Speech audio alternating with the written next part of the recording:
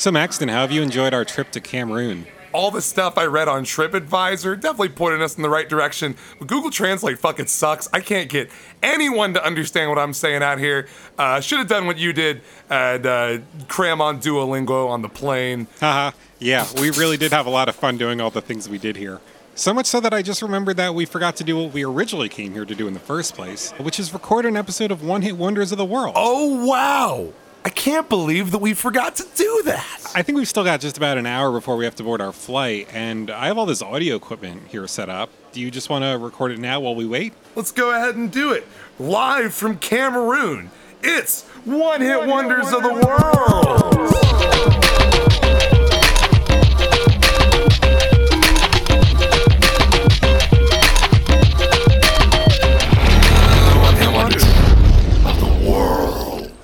Listener, I already hear you asking, Maxton Trevor, what the fuck? It's a pandemic going on. Why are you in Cameroon? Well, great art doesn't stop sleeping, so we got some plane tickets, and they're like $100 plane tickets. I felt like a stupid opportunity to pass up. Speaking of great art, before we get today's show on the road, I just want to remind everyone to go head to YouTube or whatever, wherever you put that thing up, and go check out the visual version of our last episode. I don't know how many people actually did that. I think like 30 at last count, which is fine. Do you want to tell them where they can find that again? Yeah, that's at ohwow.link/video. You can find links to it on YouTube and Vimeo. But we didn't bring our cameras to Cameroon, which is pretty stupid considering camera is literally in the name of the country. It's fine. I think our visual episode is a big success, but I must say it's nice to be operating exclusively within the medium of audio once again.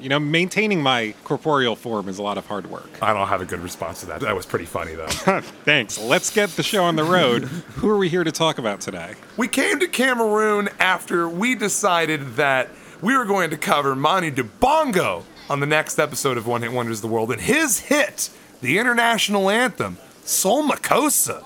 What about you? Muscle Man. Mama say, mama sa, mama makosa, mama say, mama sa, mama makosa, mama say, mama. Okay, airport security is looking at us kind of weird, so let's cut that out. Listen, you guys don't know how to party! So, Maxton, when was the first time you ever heard about this guy? Because I'm going to be honest, the first time I ever heard about Manu Dibango was at the end of our last episode. Yeah, you actually admitted it live on screen at that visual you were talking about. Captured on video. I can't remember where I was first exposed to it, but I can definitely tell you where I first started appreciating that. And that was towards the tail end of the time that we were living in LA, probably around the time that I first started this podcast. The year after that, in 2018, it showed up on my top songs of 2018 in Spotify, which was pretty interesting. And again last year in 2020. So I was like, I think we ought to fast track this episode. I really started to appreciate it whenever I was into dance music really hard, investigating the origins of disco. And this is kind of one of the first disco songs. Like I said, I hadn't listened to this before our previous episode, but in the interim between the previous one and this one, I've been bumping it quite a bit, and this song slaps. It's really great. Right after we did our 2525 episode, you convinced me to restart a Last.fm account, which I thought was pretty interesting in 2020. Get those Scrabbles back on the charts. I mean, you actually made me aware of something. With Apple Music and Spotify, we don't really have direct access like we did whenever iTunes was a thing to like how much we're listening to a certain thing exactly. Man, I'm always making people realize things that they didn't realize before. Whenever I was scrabbling on my first two Last.fm accounts, it was like a perfunctory thing I'm doing to show off kind of thing. Like, there's a fucking play count thing in iTunes. It was unnecessary to have Last.fm. Now, Last.fm actually provides me with some really valuable metrics that I can't get anywhere else, including the fact that Manu Dibango is like my third or fourth most played artist since I started this Last.fm. Now is the time I'm at Max Dibango appreciation. Let's talk about the backstory of Manu Dibango, the first thing you need to know is that his name when he was born was Emmanuel Dibango. And he was born in 1933 here in Douala, the largest city in Cameroon, then administered by the French. Right, and his father was a high-ranking civil servant, his mother was a fashion designer, and both of his parents were devout Protestants who disapproved of secular music. His parents represented two historically rivalrous Cameroonian ethnic groups, too. His mother was a Douala, and his father was a Yabasi. Real star-crossed lovers here. A little bit, I guess. Yeah, that's interesting. Manu's musical aptitude, though, became evident at an early age through his singing at the local church, where his mother was a choir leader.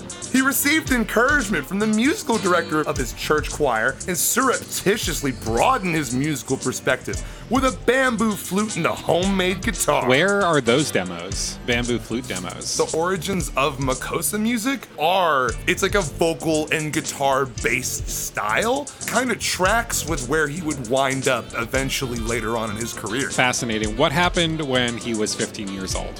When Manu was 15 years old, his parents decided they were going to send him to France to study there, and he arrived carrying a gift of 3 kilograms of coffee for his host. I love that. And I want to pause real quick just to bring up and thank a friend of the show and once and future guest, Mary Schneider, for sending me a little package of coffee in the mail a couple of weeks ago. I've actually recently got a French press and have gotten into brewing my own coffee as like a hobby. And upon learning this, Mary sent me a nice little bag of coffee beans from the Water Bean Coffee brand that I've been enjoying. So thanks again for that, Mary. Hope to have you back on the show again real soon. Coffee Mafia! Manu was actually the only black child in this small French country town. He got on pretty well with his schoolmates who remembered him bringing the first bananas they had ever seen. Tight.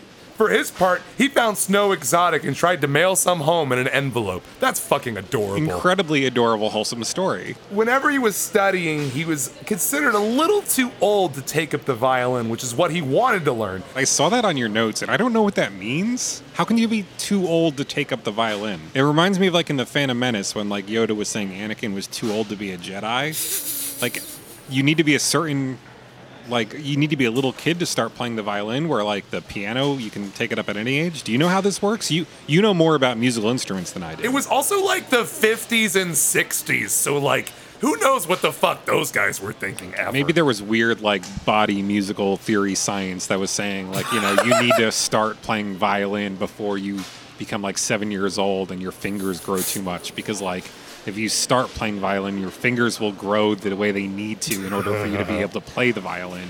And you can't play it unless you don't have those weirdly grown fingers. That spot that violinists always press their violin into the chest is like a specific indentation that just holds it up for them all the time. And that you need to start pressing it before you reach a certain age for it to develop. Otherwise, it hardens by the time you get to like 12. And you can never play the violin properly. Just like how our third eyes have all been calcified. Just like that. Anyways, he took up the classical piano for 4 years instead once he completed high school. Then when he was on holiday in 1953, a friend lent him a saxophone, and he took to that instrument, enrolling for 2 years of private tuition. He made quick progress on both instruments, after which he joined a jazz band with noted Cameroonian guitarist and composer Francis Bebe, and soon became a recognized entity within the local jazz circuit. That sounds nice. It sounds nice, yeah. But whenever he started performing in cabarets and jazz clubs,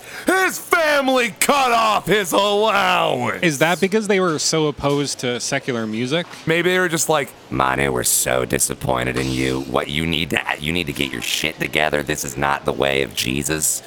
special effects. It was very creepy. I guess Manu was raised by cyborgs or something. So he started doing the rounds at these French clubs. Then he moved to Brussels in 1956, where he not only learned to play the vibraphone, but also expanded his stylistic vocabulary to include various West African forms, most notably Makossa, a Cameroonian genre based in Douala. It was then that he began to realize his ambition of forging a new musical sound by merging jazz with African popular traditions. And here is where we begin to talk about what went wrong. So within months, he'd been signed by Joseph Kabasele, the founding father of modern Congolese music. Pretty nice. Pretty cool. His band, African Jazz, spearheaded a musical revolution in Africa a couple years prior. Then in Brussels, he also met his future wife, Mary Josie, known as Coco, whom he married in 1957. In 1960, Manu toured Europe with African Jazz. The result was Manu's first single, 1961's African Soul, a mixture of jazz, popular music, and rumba, currently going for $500 on Discogs. Any of you big ballers want to get a copy and rip it and put it on the internet so we can hear the whole thing instead of this one song? That would be cool! Can we hear the song that we can listen to at least? Yeah, we're gonna hear the one song. Let's hear the one song. That is one of the oldest Manu Dibango songs on the internet, Soulology.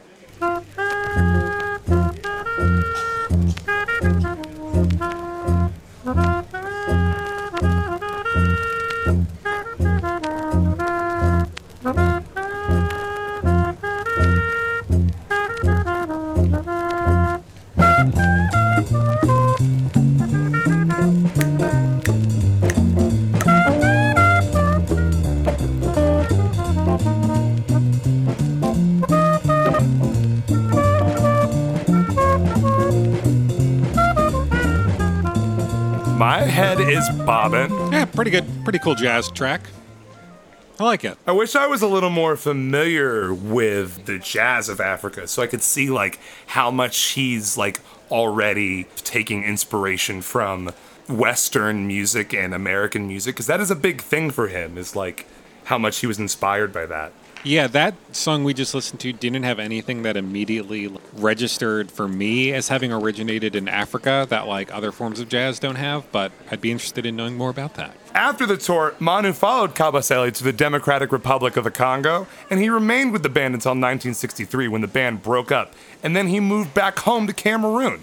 There he established his own band and continued to broaden his knowledge of African regional styles. Yeah, once he got back, he composed the song Nazanjina for Joseph Kabasele, and that ended up being his only piece constructed purely from the indigenous Cameroonian Makossa. Cool, so this should sound like a pretty pure representation of what Makossa is supposed to sound like, right? Let's give this a listen. Let's hear it. This is La Grande Callier and La African Team, an alias of Joseph Kabasele, with Nasinjina, composed by Manu Dibango. Hey, Lewenge. Kale, Mujo, Squame, Gonzalo, Namani, Barat, Mabulani. Dua. Notably more African already. Sure.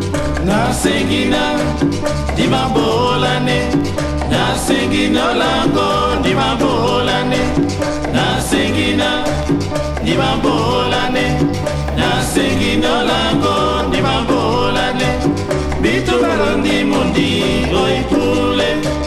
Wende wasaba batwe ndi mabolane Bana bitu balondi mundi oipule Wende wasaba batwe ndi mabolane Nasengi miango bobe nyolako Nanakando tabobe nyolako Oko ndi mabolane Oko ndi mabolane. Here he is! Makes me feel like I'm at a hip swinging party in the 60s. This man is good at sax, okay?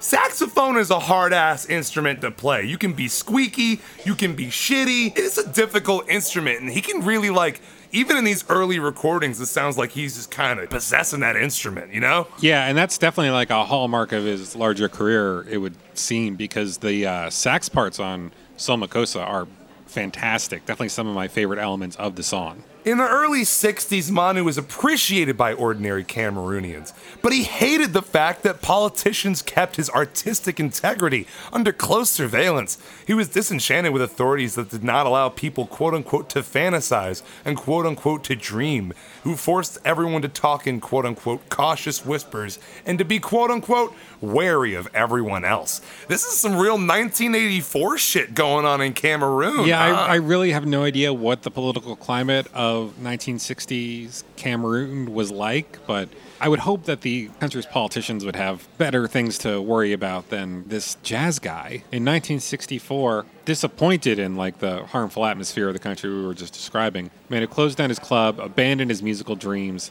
and he left Cameroon for France after barely 16 months back at home. The good news is that in 1965, soul music was flourishing in Paris, and Manu was beginning an international ascent as a saxophonist. He supported himself as a studio musician, backing many African American and African artists at a time when Europe was riding the wave of soul music. He took a job with the popular Dick Rivers Orchestra and later worked with Nino Ferrer, playing Hammond organ and saxophone. He also reunited with Kabasele for recording sessions with Cuban flautist Don Gonzalo Fernandez on a Latin session that included a take on the boogaloo. The resulting album, this really rolls off the tongue, Le Grand Cahier, Don Gonzalo, Manu Dibango, and La African Team remains an Afro-Latin classic. Let's listen to a track from this real quick. Here's Le Grand Cahier and La African Team with Boogaloo La Fontaine, composed by Joseph Kabasele and Manu Dibango. Play it.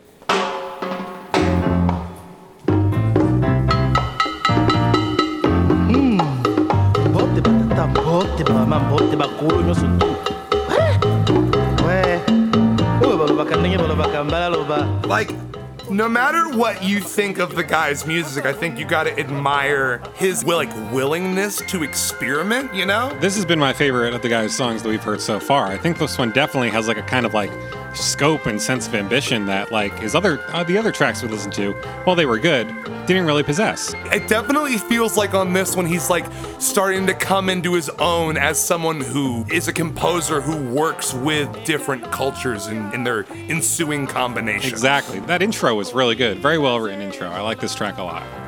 Definitely a big fan of this one. Already Manu Dibango in his super early career making some pretty solid moves. Yeah, by 1969, as a result of all these moves, Manu was an instantly recognizable figure on the Paris music scene, and he even signed his first major recording contract. Oh my god, that is so exciting. I wonder what he is going to call his debut album. He called his debut album, his first LP, drum roll please, Let's hit it. Saxy Party.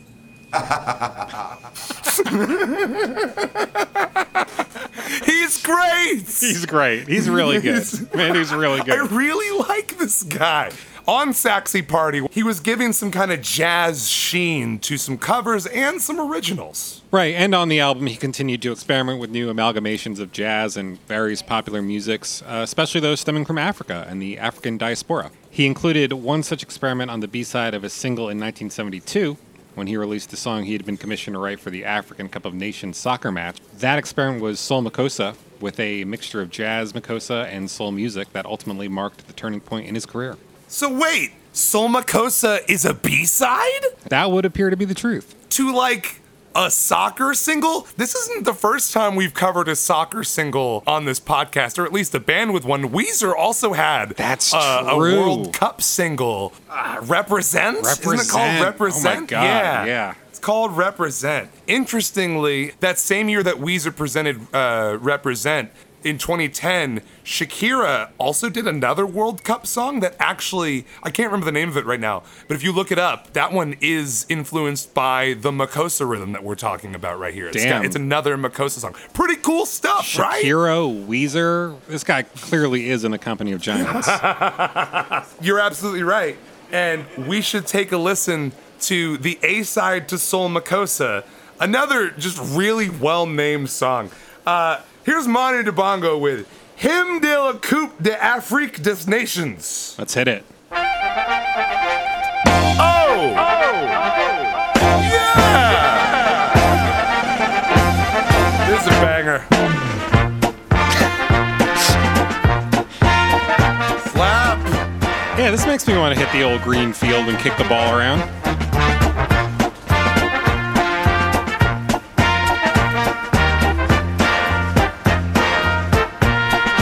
Goal. Maxton, go over there. I'm going to kick this soccer ball to you, and then you headbutt it into the goal, okay? Dude, do you want to play some FIFA? I'm really in the mood for some FIFA right now. Maybe when we get home. Anyway, let's get back to Manu.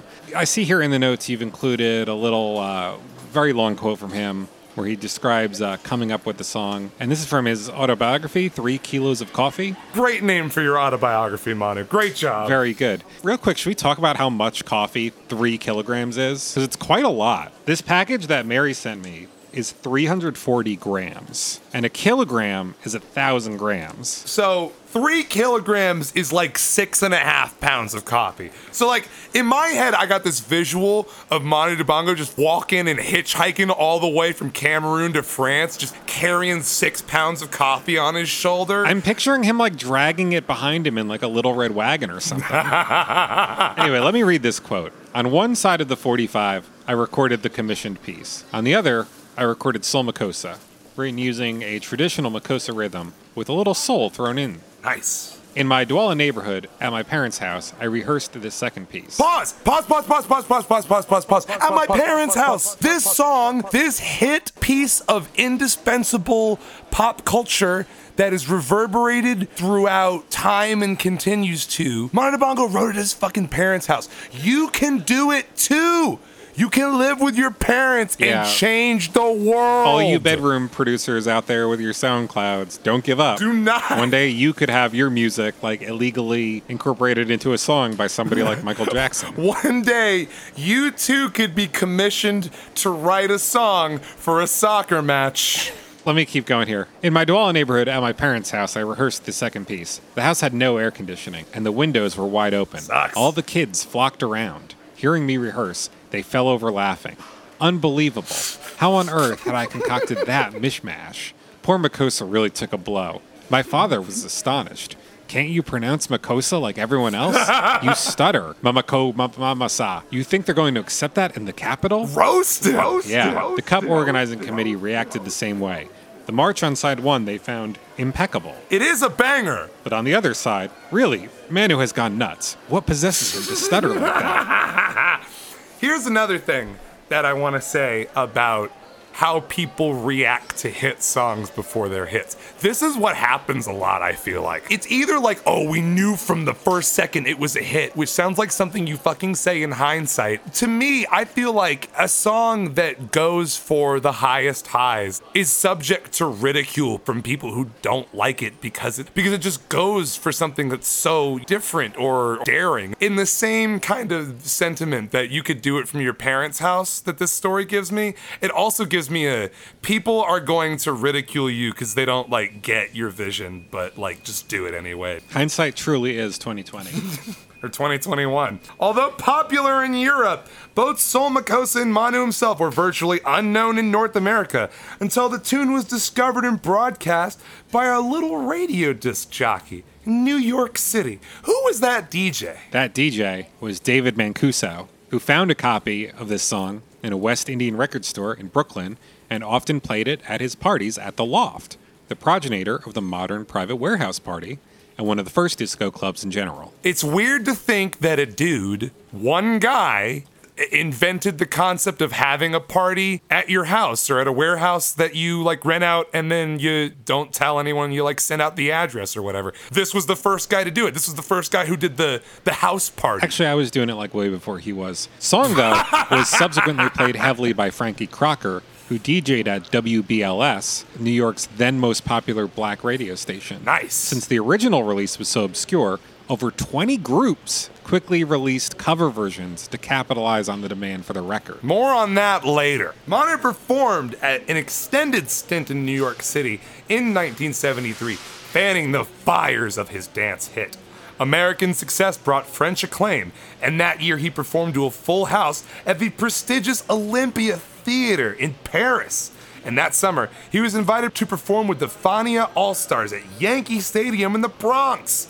Manu and Soul Makossa would enjoy an unprecedented success for an African musician in the Latino and African American community. Yeah, Soul Makossa really took the United States by storm. It thrust Manu into the limelight of popular music, and today it's considered by some to be the first widely popular disco track in America, kind of like setting the stage for disco's takeover of the airwaves during the latter half of the 70s. And as a result, American-based Atlantic Records licensed the original Manu Dibango version from French record label Fiesta and released it as a single, which peaked at number 35 on the Billboard Hot 100 chart in 1973. Hence why we're talking about him today. Good shit, Manu. I knew you could do it. I can't find any definitive information on the different versions of the song, but there are more than one, and I think it's kind of important to talk about. The original one that was on the first French pressing of the album, it opens with a filtered guitar under a drum break, with Manu whispering Makossa at the beginning. In this version, the vocals are panned a little off-center, reverb is featured more heavily in the backing vocals, and occasionally on Manu's vocals as well. It ends with a more standard fade-out. On streaming, you can find it on Manu Dibango's Best of Comp, as well as the soundtrack to the film Crooklyn. Its runtime is 4 minutes and 26 seconds. Atlantic released a 6-minute long edit of this version for the disco heads. But the version that I prefer seems to be a more polished re-recording, and I'm not really sure when that happened. There seems to be no information on this, but it's like it sounds noticeably better. This is also the version that's found at the top of Manu Dibango's Spotify page and the one that I put at the end of the last episode. It opens with a Pharrell-style bass and drum chop that cuts off after 6 beats and gives way to Manu saying, "Muscle Man." It's so good. It's really good. Before the filtered guitar appears. Overall, there's less reverb on this version, as well as a sharper bass and saxophone performance. It clocks in at a maddeningly confusing 4 minutes and 24 seconds. It's so easy to mistake one version for the other. And you can find this on Manu Dibango's Anthology collection, released in 2000. But on this version, Manu's voice sounds a little deeper, which is why I'm pretty sure it's a re-recording. But it ends with absolutely crucial Manu laugh. It's so good, It's really man. good. It's great. Kind of perfectly encapsulates his entire musical spirit in like a half-second audio clip. It's that good. It gives the song a lot of character. That too. So all that is great, but what is Makossa? Makossa translates to I dance in the Douala language. The stylistic features of Makossa are the funky bass rhythm, horn section, and vocalists, which work in tandem to create a unified sound, urging the dancers to move in rhythmic motion. Its origins are the Kossa dances of young Douala children, with its hand-clapping accompaniment. Western instruments are dominant in this genre. These are combined with Latin influences, popular music from other countries in Africa, especially Nigerian highlife, and Congolese rumba to create a vibrant sound. It's a real pan-African genre. Additionally, Oxford English Dictionary defines Makossa as derivative of kosa, to peel or remove the skin of fruits or vegetables. The name refers to the twisting and shaking movements of the dancer. Makossa has developed over the years in Cameroon. A precursor to it, called Mbassa Bay, was a guitar music played in the neighborhoods of Douala in the 50s. Although people experimented with creating different variations of music in both urban and rural areas of Africa, it wasn't until the early 60s that Makossa began to be recorded by the guitarists and singers. So Soul Makossa was just that. A Makossa song in the style of American soul music. But I'm assuming that this was Manu's last genre mixing experiment? No. What? It was not. Yes. Here is Manu Dibango's Reggae Makossa. Ooh. Featuring reggae legends Sly and Robbie. Let's hear him.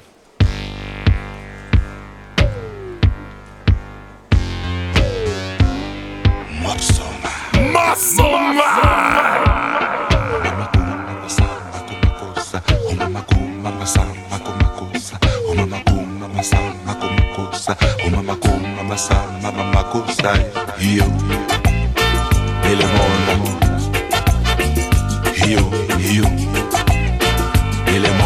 Dude, this rules too. Quite enjoying this.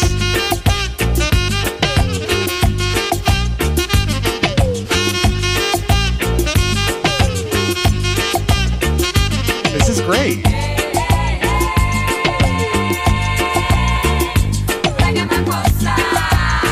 Muscle Man. enough of it.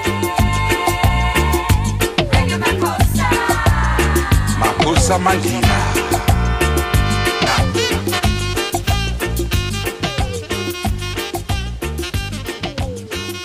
So maybe you understand the rhythm of Makosa a little more. If you don't and you're still interested, I was able to do a quick Google search earlier of just like Makosa mix. I mean, it's like an entire genre of music in Africa that is still like being made today. All right, so Maxton, Manu's doing so great. How could anything go wrong at this point? This is an interesting what went wrong section because it's only like as wrong as you think it is, right? How wrong you think this what went wrong section is going to depend on your view of copyright law. Copyright law. So let's talk about it. Manu Dibango's record company Fiesta was last in line to believe in his success. It was like the first time that an African artist had sold so many records, and initially they were reluctant to print more editions of the single. And as a result of that, Soul Makossa inspired countless imitators instantly due to the song's unavailability. The song was so in demand, yet so hard to find, that covers and bootlegs flooded the market to fill the void.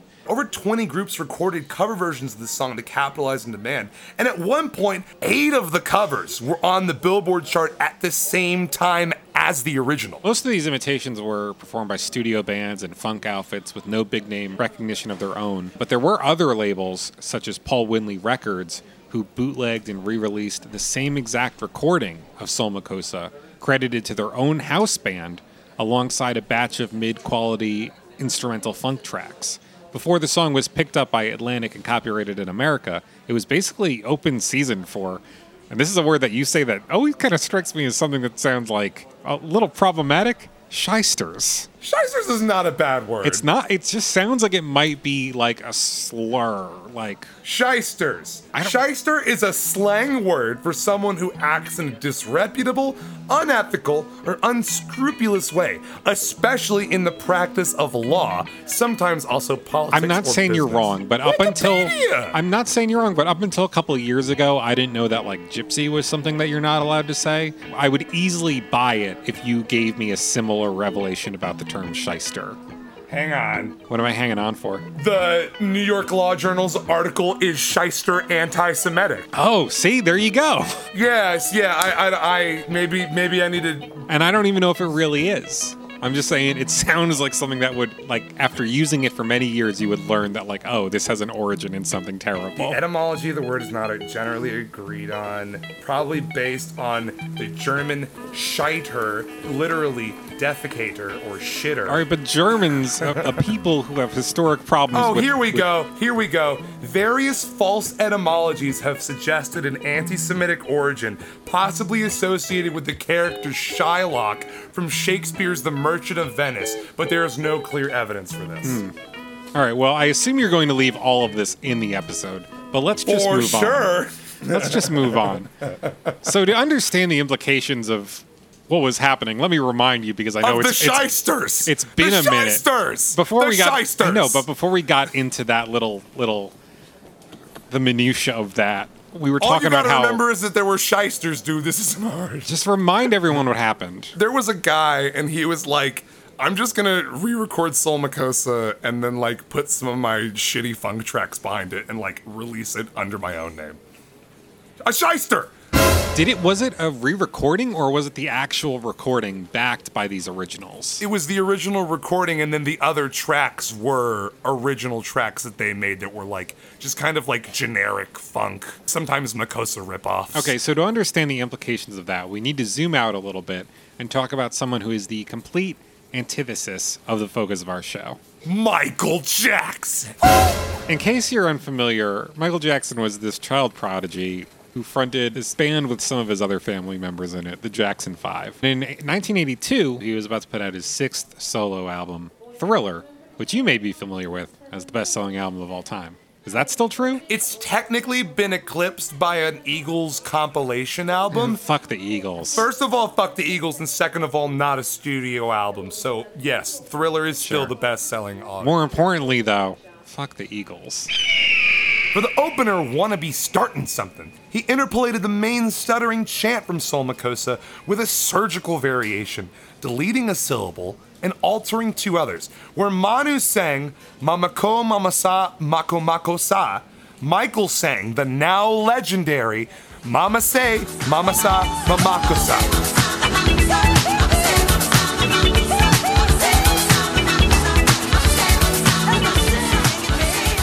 So here's the thing.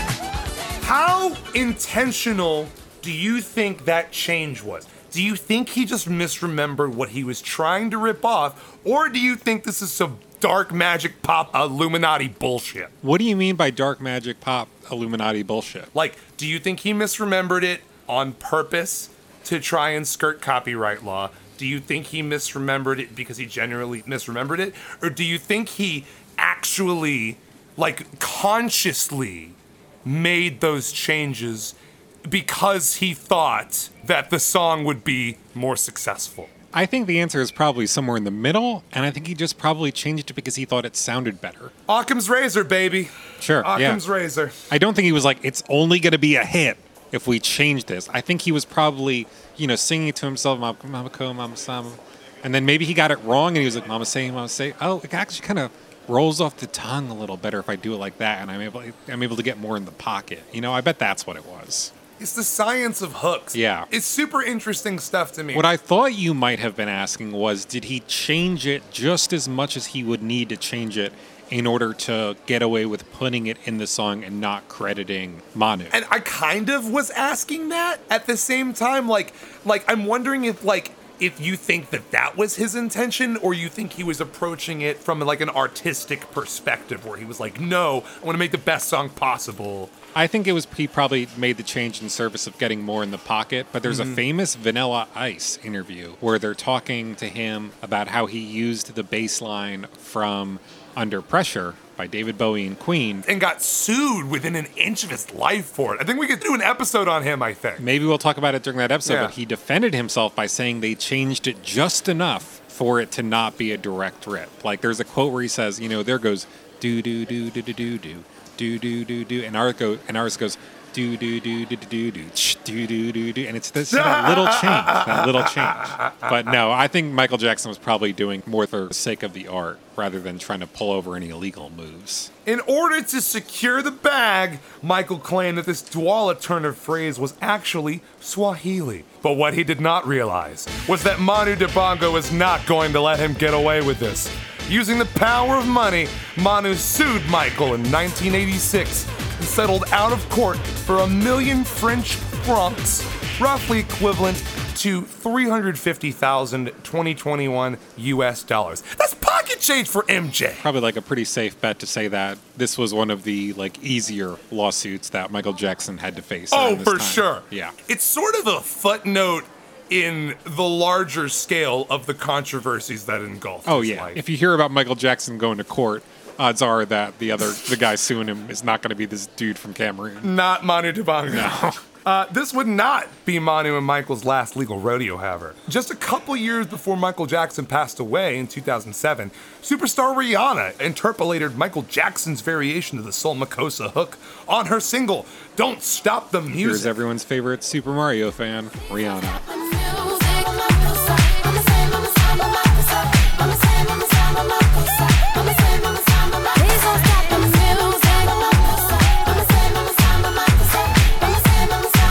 This album has slaps, dude. Probably the best Rihanna album, if you ask me. This part's great. Please don't stop the music. These producers were on to something, man. Wouldn't it have been kind of cooler, though, if she had actually gone with the original quotation from the song?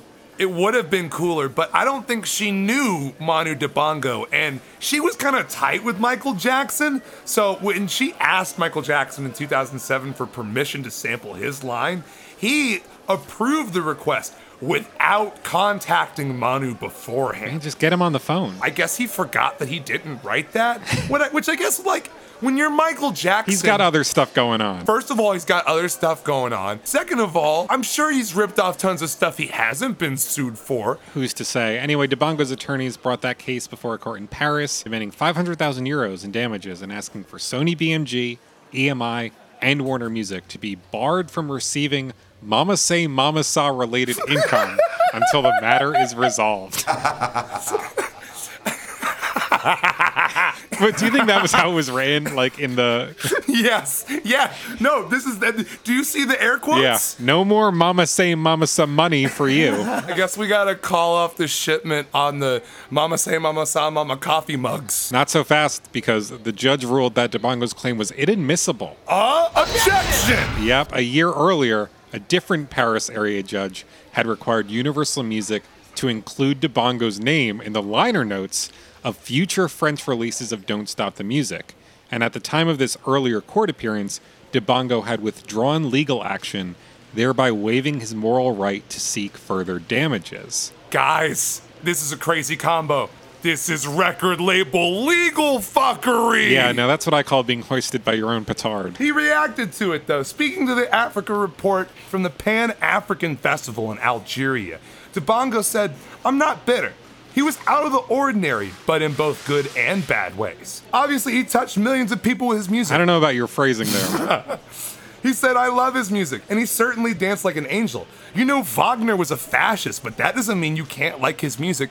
True, Manu. Very true. Manu is a proponent of separating the artist from the art. But he said what he did in agreeing to allow Rihanna to use the sample without asking, that's not right. Yeah, so, he maybe just wanted it a little more money, but I mean, it's not like he...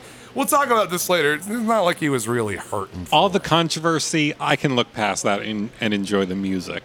But giving Rihanna permission to use this sample without asking me, that's where I draw the line. So Michael Jackson and Rihanna were definitely like the highest profile people to sample Somokasa. They are far from the only people to do that. Yeah, Will Smith, Kanye West, Jay-Z, Beyonce, A Tribe Called Quest, and the Ghetto Boys have all interpolated pieces of Soul Makossa into their music, and all after Michael Jackson did, turning it into a hip-hop staple as well as a disco one. And digging into it all, you begin to wonder how much role the myriad cover versions, rip-offs, and bootlegs that popped up around the song's original release played into the authorship confusions and potentially helped inspire subsequent interpolations of the song down the line. And once Michael Jackson got his hands on it, the game of musical telephone would continue for generations to come. Though he may be a little on the litigious side, I would wager to bet that the constant transformation of the Makossa that continues to refract throughout the world was a great source of pride for Manu. His musical vision of stylistic blending reverberating through musical history in a countless number of new mixtures. Yeah, he's just an example of, just because you're proud of the impact that your work has had on the genres you love, doesn't mean you also can't secure the bag. That's the lesson here, right? You kind of have it both ways. Speaking of securing the bag, let's talk about what came next. So in the wake of Soul Makossa's explosion in the 70s, Manu toured the United States with the Fania All-Stars, a massive salsa collective. But nothing else caught on for him, so he came back to Paris after 3 years and discovered the joys and sorrows of being local. He said, "My records sold in England, but not France. The French mistrust anything French. They have a complex." Tell me about his next album, Makossa Man. It continued the spread of DeBongo's good time dance gospel. He left the Euro-American limelight in 1975, but he accepted the prestigious post of musical director for the National and Television Orchestra of the Ivory Coast. He remained based in cosmopolitan Abidjan, the Paris of Africa, for 4 years. He released more new albums such as Manu 76 and Super Kumba, and continued to broaden the jazz-funk envelope. Do you need to listen to Manu's 1 through 75 in order to get Manu 76, or can you just jump right in? He was also active in film composition around this time. He did the music for Ousmane Sembene's celebrated 1976 feature Seto, as well as incidental background music, commercials, and singles for the African market. While recording his next LP, Homemade, in 1978 in Ghana and Nigeria, he struck up a friendship with Afrobeat pioneer Fela Kuti in Lagos, where they shared Afrobeat grooves, which would influence the album's composition. Kind of surprised it took Fela Kuti so long to pop up in this episode. Following a big show in Jamaica, Manu met reggae's famed rhythm crew Sly and Robbie, with whom he recorded Gone Clear and the aforementioned Reggae Makossa, which was released as a single in 1979. 3 years later, he toured France with the American jazz trumpeter Don Cherry, exploring everything from soul to Malian folk music and Thelonious Monk. Soon after, he was blowing ice-cold funk on his album Electric Africa, which featured legendary keyboardist Herbie Hancock. So like I said, nothing has really gone wrong for Manu Dibango, right? No. We are in year like 20 or 30 of a really successful worldwide music career. This dude is just chilling. He's kicking it. In 1984, he celebrated 30 years in the music industry with an electric pop single called A Belly Dance, which exhibited the new hip-hop style from New York. And that quickly became one of the top African songs of the year. Not only one of the disco pioneers, but one of the rap pioneers? Just going through the generations, killing it as they come to it. Like, that's what I love about him. He's like, new genre, I'm gonna learn it and make a song off of it, and then go to another genre. It's like, he's not interested in bands or artists. He wants to do a whole genre, and then he gets bored of a genre and he does a new genre. It's like, he has like this ADHD musical mixing creativity thing that is, it's really inspiring. Yeah, you can see it even early in his career. Like, you know, he would get a vibraphone and he would learn to play it. He would get a saxophone and he'd learn to play it. 30 years later, he's like coming across new genres and he learns how to do it. You know, he doesn't change. Let's give a listen to Manu Dibango's 1984 African jazz hip hop song, A Belly Dance.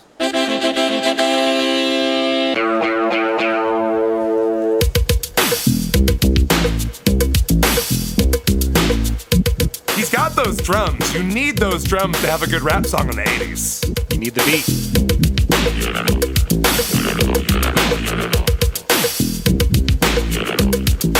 I love vocoded Manu. Ooh la la la la la la la la la la. That's good. Ooh la la. That was great. That was very good.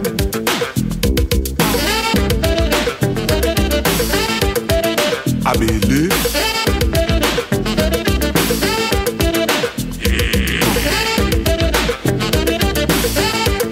This is another hit, dude. This is great. Yeah, I'm surprised this wasn't bigger. Did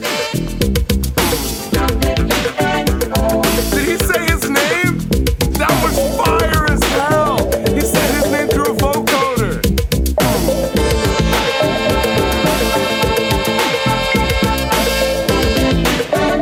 There he did it again.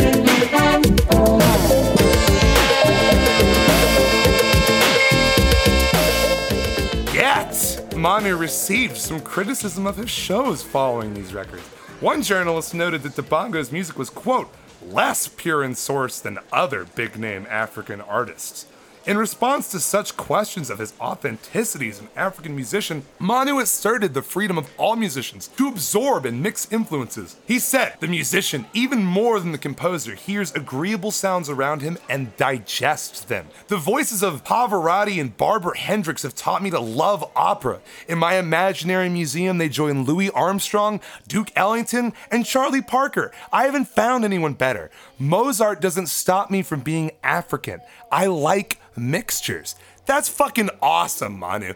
I like that little oblique reference he makes to having an imaginary museum. It makes me picture him like going into the zone and traveling to like his mind palace, like in that episode of Sherlock or whatever. I love Manu Dibango's brain and what goes on there and all the things he tries to mix. That same year in 1984, he joined more than a dozen artists on the fundraising single Tom Tom pour la Ethiopie, released indignantly in response to hit Christmas single Do They Know It's Christmas by charity supergroup Band-Aid, which many Africans considered condescending. Wow. If I couldn't like this guy enough already, he recorded an indignant response single to Do They Know It's Christmas by Band. That's great. That's real. What if it was just called like, yeah, we do? That would be really nice, wouldn't it? Really cool move on this guy's part. We will table that conversation until our forthcoming episode on Band-Aid. Can't wait for that. Learn all the people Manu Dibango released a diss record towards. Yeah. So let's jump ahead a little bit to 1988. Manu received a decoration as a Knight of Order and of Valor from his home country of Cameroon. So this guy's a knight. That's pretty cool. Fucking killing it. Your Highness Manu Dibango. A Knight of Order and of Valor. That's tight as fuck. That's very cool. However, as Dibango observed, The authorities could decorate me with all the medals they liked without shit. doing much to stop the descent into hell Oh, shit. for artistic creativity in a country where it is not uncommon to mobilize the military to raid clubs. Holy fuck. Or to impose entertainment taxes with the intention of crippling artists who are perceived to be critical or unpalatable.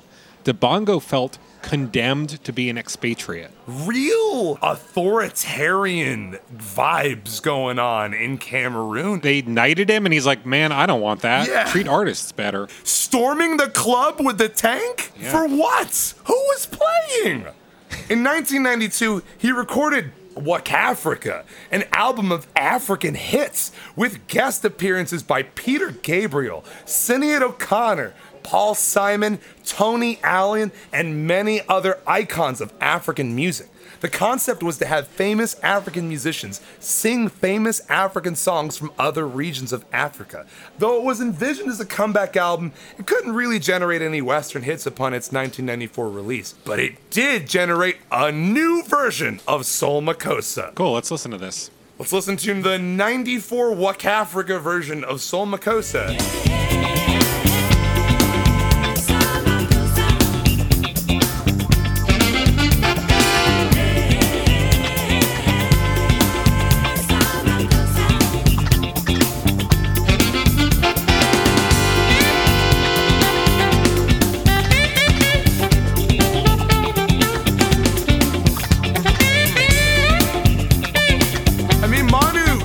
Someone who knows the rules of participating in the music industry, and that is, if you're making a comeback album, you gotta open with your hit.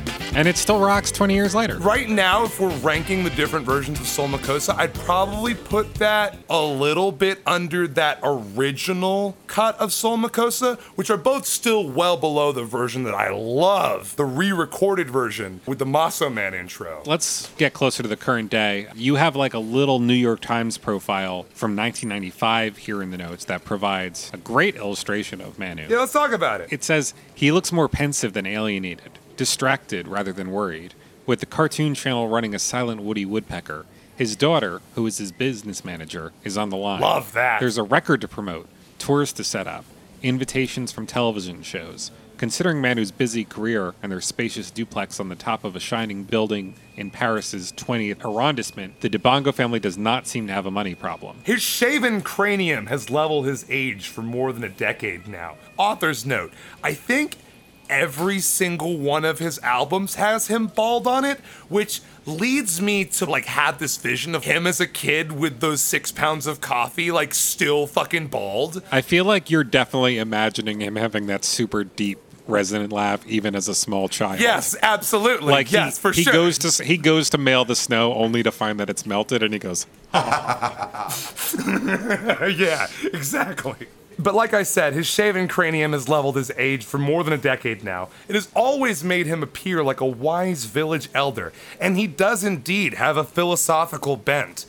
You know, like we've been saying with the Mind Palace and shit. His age, then 60 years old, and what he does, says, and the way that he says it, adds up to a combination of father figure, pop star, jazzman, composer, media personality, and oral historian. It sounds like he had a pretty interesting little career over the 90s, too, because here in your notes, you say he hosted his own primetime French TV show. Yes, he Salut did. Manu. Do you know anything about that? Like, what was that? Oh, dude, there are episodes of this on the internet. Here's one right here. He just has on artists that he wants to showcase that he likes. Interesting. So I'm skipping around in your notes here a little bit, but I think also in the 90s, wife passed away, which sent him on a more spiritual path for his next album, which included the participation of an entire gospel choir. Pretty cool. Then he also collaborated with Cuban guitarist and singer Aliatis Ochoa of Buena Vista Social Club fame on the album Cuba Africa? Cuba Africa. Where Manu lent his silky sax to a set of Cuban standards. Then in 1998, his achievements were celebrated by the rural community where he grew up, with the naming of a cultural center after him. Very cool. He reciprocated by donating the saxophone he had used on Soul Makossa. So sweet. Yeah.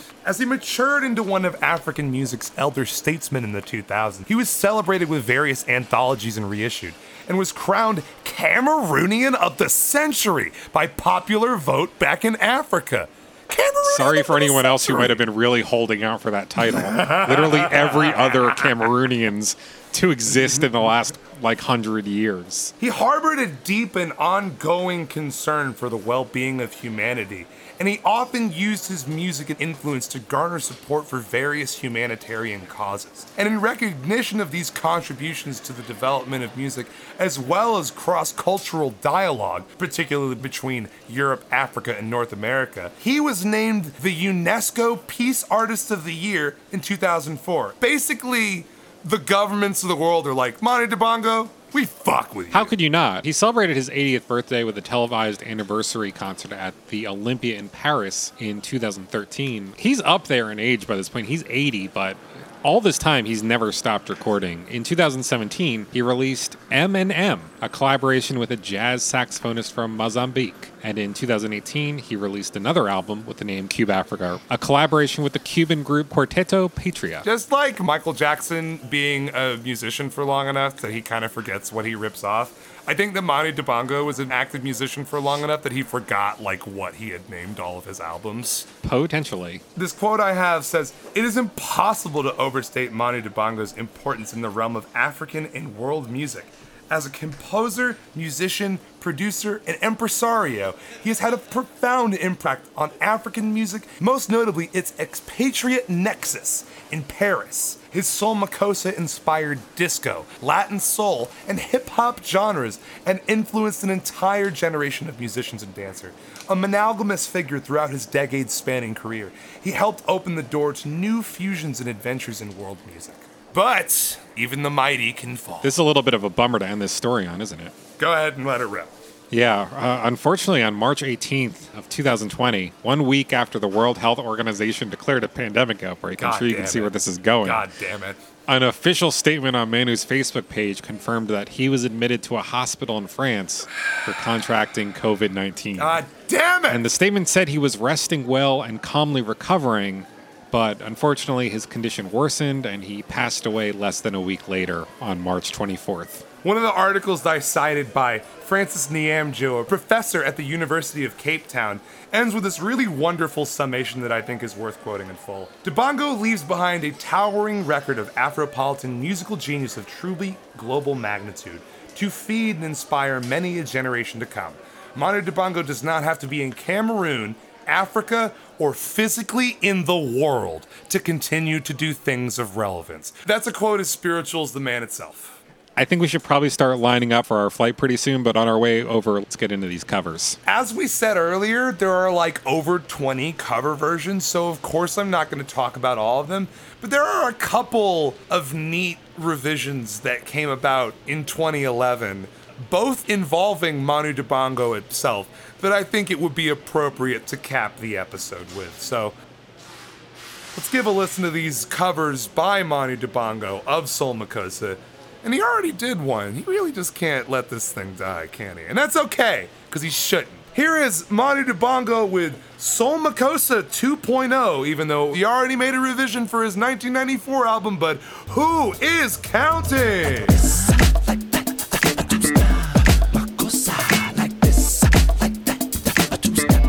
It's great value for Pharrell!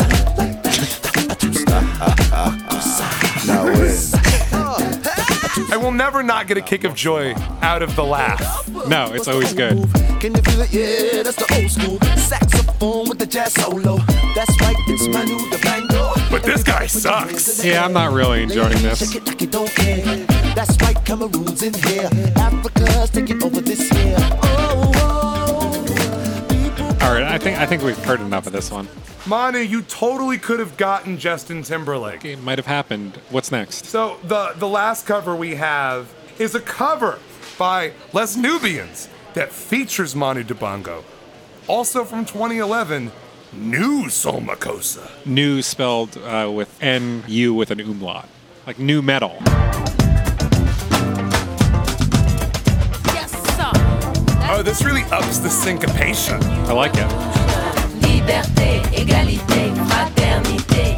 Isn't that the national motto of France? Est-ce que je suis physique, difficulté, sécurité, manque à gagner, promiscuité, perversité. This is cool. Dans mon quartier, nuisible, intégration, assimilation, précaution, manifestation, réaction, détermination.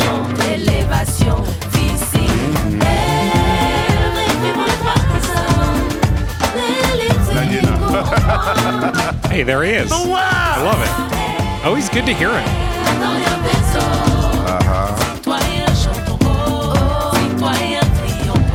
Oh, Busuna.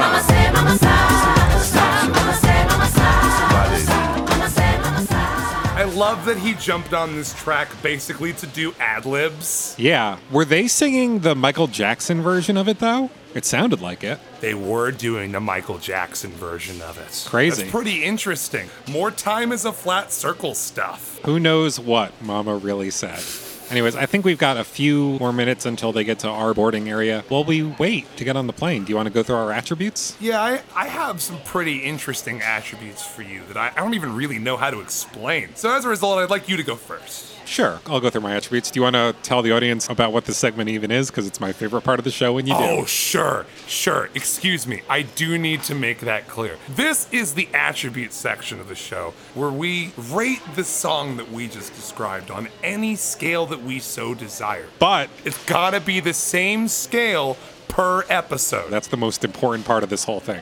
Let me talk about my scale, though. Please. So we've already discussed when Manu's parents originally sent him to study in France at the age of 15, they sent him bearing a very valuable gift, namely 3 kilograms of coffee. Oh boy. So to honor their sacrifice, on today's episode, I'll be giving several different elements of Solmacosa a certain amount of coffee. Wonderful. Measured, of course, in kilograms. I'm going to give the song's sax arrangements 5 kilograms of coffee because, much like that amount of coffee, that sax is guaranteed to get you up and moving. Ha! I'm going to give the song's main stuttering chant that his dad and that soccer committee or whatever weren't really a fan of 7 kilograms of coffee because the stutter kind of makes it sound like Manu's maybe had a little too much caffeine. The coffee motif really is recurrent. And I'm going to give the spoons that Manu Dibango must have had to have to sue not only Michael Jackson, but Rihanna as well. Yeah. 9,999 kilograms of coffee. Although that's like a way higher number than the other attributes got. So There's no fucking way it's gonna fit in his wagon. I think I might have written that down wrong. Anyway, what are your attributes, Maxton? At long last, reveal them to me. Some people who listen to the show may know that I have a hobby that I share with Manu Dibango.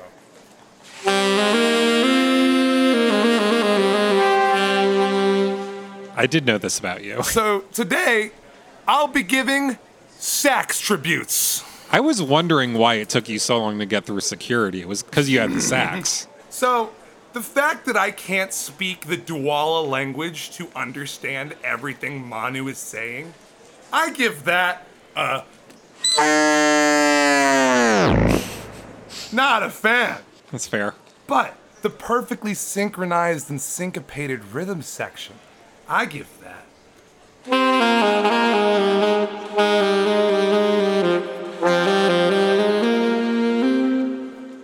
Was that a sax thing I should recognize or No. just like a nice little sax It thing? was just a nice little sax thing. Okay. It was a nice little sax thing. Thanks. Being a song good enough to inspire 8 simultaneously charting cover versions, I give that.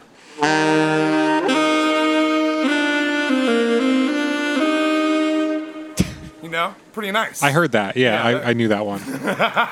Nice work. Now, most crucially, I give the indispensable silky smooth outro laugh, which perfectly encapsulates his entire spirit as a person. And you know what I give that?